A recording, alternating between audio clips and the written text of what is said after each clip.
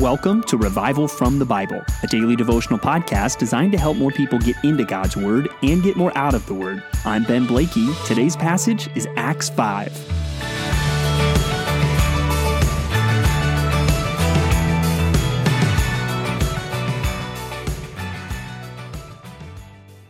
Time and truth go hand in hand. That's what one of my former pastors said a lot. And it expresses the truth that given more time, someone's integrity will likely be vindicated, or a lack of integrity will likely be exposed. And we're going to see some similar advice from a very different source, an old Jewish rabbi who's going to say not those same words, but he's going to warn that if something is of God, it will not be able to be overthrown. And I don't know how exactly he intended those words or what his opinion totally was of what was going on in the early church, but those words were true. And here we are 2,000 years later to say the work that God was doing through the church and is doing through the church, it will not be able to be overthrown. And there's going to be a couple applications of that as we see this chapter. If what is going on is really of God, it will have an enduring quality. And the first application that I want us to make from that is to be holy. Now, we're going to see this in the story, the familiar story of Ananias and Sapphira. And now you know this story. They get exposed for lying and they get struck down dead. Now, this is not always how it works.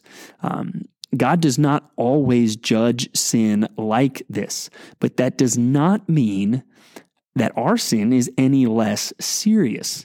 In particular, this passage highlights the sin of deception and lying. And so here what we see, it's against the backdrop of what happens at the end of chapter 4, where people are selling their property and giving the money to the church. And especially they're using that in the midst of persecution for people in need. So Ananias and his wife, Sapphira, they sell a piece of property. But as you read the passage, it seems that the error is not that they didn't give all the money from the property. It's that they said they gave all the money for the property when in fact they held some back, because you'll even see Peter say something to the effect that, hey, you could have done whatever you wanted with the money, but you have lied. And even it's the sin of deception that gets brought forth here, and lies upon lies are punished, because even Sapphira is given a chance to correct the lie, but she does not do it. And this is a powerful testimony. Time and truth go hand in hand. Ananias and Sapphira, their sin was exposed immediately and supernaturally. Your sin may not be exposed in the same way, but give it time. If you are living a life that is characterized by deception, if you are telling lies, those lies are going to catch up to you. And that's going to have painful consequences in your life. But let this passage simply speak to you about how seriously God takes lying and deception. And again, he doesn't always judge sin immediately like this, but that's an expression of his mercy. God doesn't feel any less upset about your lying and deception than he did about Ananias and Sapphira's. No, it's all wicked and it is sinful. And again, time and truth go hand in hand. And if you are not walking in truth, it's going to be exposed. And that's showing that what you are doing is not of God. So it's going to be overthrown.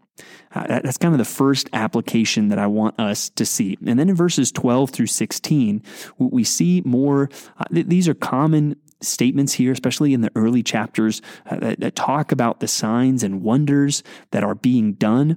And we see there's this mixture of people that are afraid, but they're also holding the church in high esteem.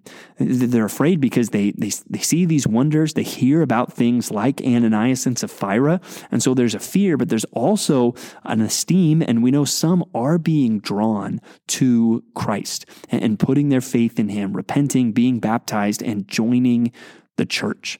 And these are statements really showing this movement of the early church, it was from God. And God was attesting to that with signs and wonders and showing his favor, showing his endorsement of what was going on. But then the rest of the chapter brings us back to opposition that the early church is facing from the Jewish leaders there in the society, and specifically the high priest. And so if we're thinking about time and truth go hand in hand, if we're thinking about this reality that if something is of God, it will not be able to be overthrown, the second application that I want us to make is to keep preaching, to keep proclaiming the good news of Jesus Christ, no matter what.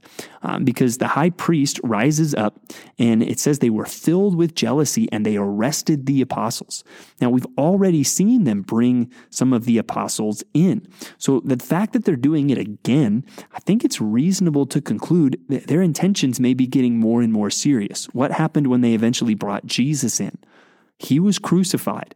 We're likely on a road more towards something like that. But then God intervenes, because during the night, an angel opens the prison doors and brings the apostles out and tells them to go into the temple and to keep on preaching the gospel. Here he says to speak all the words of this life. And so when they want to bring in the apostles to the council, they're not there. They're not in the prison. And they find the prison locked, but then they say, wait, the guys that were in prison are in the temple, and they're teaching the people. And so now they bring them in, not by force. Now there's a fear setting in, even in the leaders. And so they bring them back in, and they say to them in verse 28, "We strictly charged you not to teach in this name. Yet here you have filled Jerusalem with your teaching, and you intend to bring this man's blood upon us."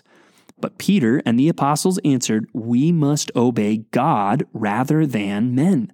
The God of our fathers raised Jesus, whom you killed by hanging him on a tree. God exalted him at his right hand as leader and savior, to give repentance to Israel and forgiveness of sins. And we are witnesses to these things, and so is the Holy Spirit, whom God has given to those who obey him." So there, in response to saying, hey, we told you not to talk about this, you see Peter give the memorable line, "We must obey God rather than men." And from this, I think it's right for Christians to put what the Bible says together and to come to the conclusion, okay, God tells me repeatedly to submit to the governing authorities. So that's what I'm going to do, except for when what they are telling me to do or not do conflicts with what God is instructing me to do. And here you see it put very succinctly, we must obey God rather than men. But then we see Peter give, again, notice how common this message is, and the themes of you killed Jesus, God raised him, God has exalted him, and now people need to repent and their sins can be forgiven. Those things are coming up over and over. The crucifixion of Jesus and responsibility for it, the resurrection of Jesus, the exaltation of Jesus, the need for repentance, and the result of forgiveness. And we need to keep proclaiming that message and not stop. And I'm meaning that, and I think Peter even is saying that more on the macro level, not, hey, we need to be proclaiming the gospel all day, every day, and never do anything else. Well, no, there's just things in life that need to happen that will keep us from doing this 24/7. It's more in the sense of we need to never stop proclaiming these things. We need to never back down from the reality that Jesus was crucified because of our sin, that he was raised from the dead, that he is exalted, that people need to repent, and that through that we can be forgiven. We need to keep proclaiming those things. Our churches, we need to keep gathering and proclaiming that. We need to keep seeking to win the lost in our communities with that, and we should never stop doing those things. And those things at times will face opposition, and those things will be opposed, and even sometimes those things will be outlawed. That does not mean we should stop proclaiming this message. And we see that example in the early church. We would do well to follow in that example. Now, what we see the response, they are so enraged that they want to kill them. And we're going to see, they just killed Jesus. Spoiler alert, they're just about to kill Stephen. So this is a moment of real danger, it seems. But this man, Gamaliel, comes and gives his thoughts, and it seems to cool things off for the moment. Now, who is he? We know from history he was very influential, but what is his point here? That is not entirely clear why he is saying what he is saying, because I don't think there's enough here to say, oh, he's actually a friend of the early church, but clearly he is slowing things down from them being killed. Why did he say what he said? We don't totally know. Is it possible that maybe he is influenced by the fear that they're now experiencing, even seeing these people supernaturally released?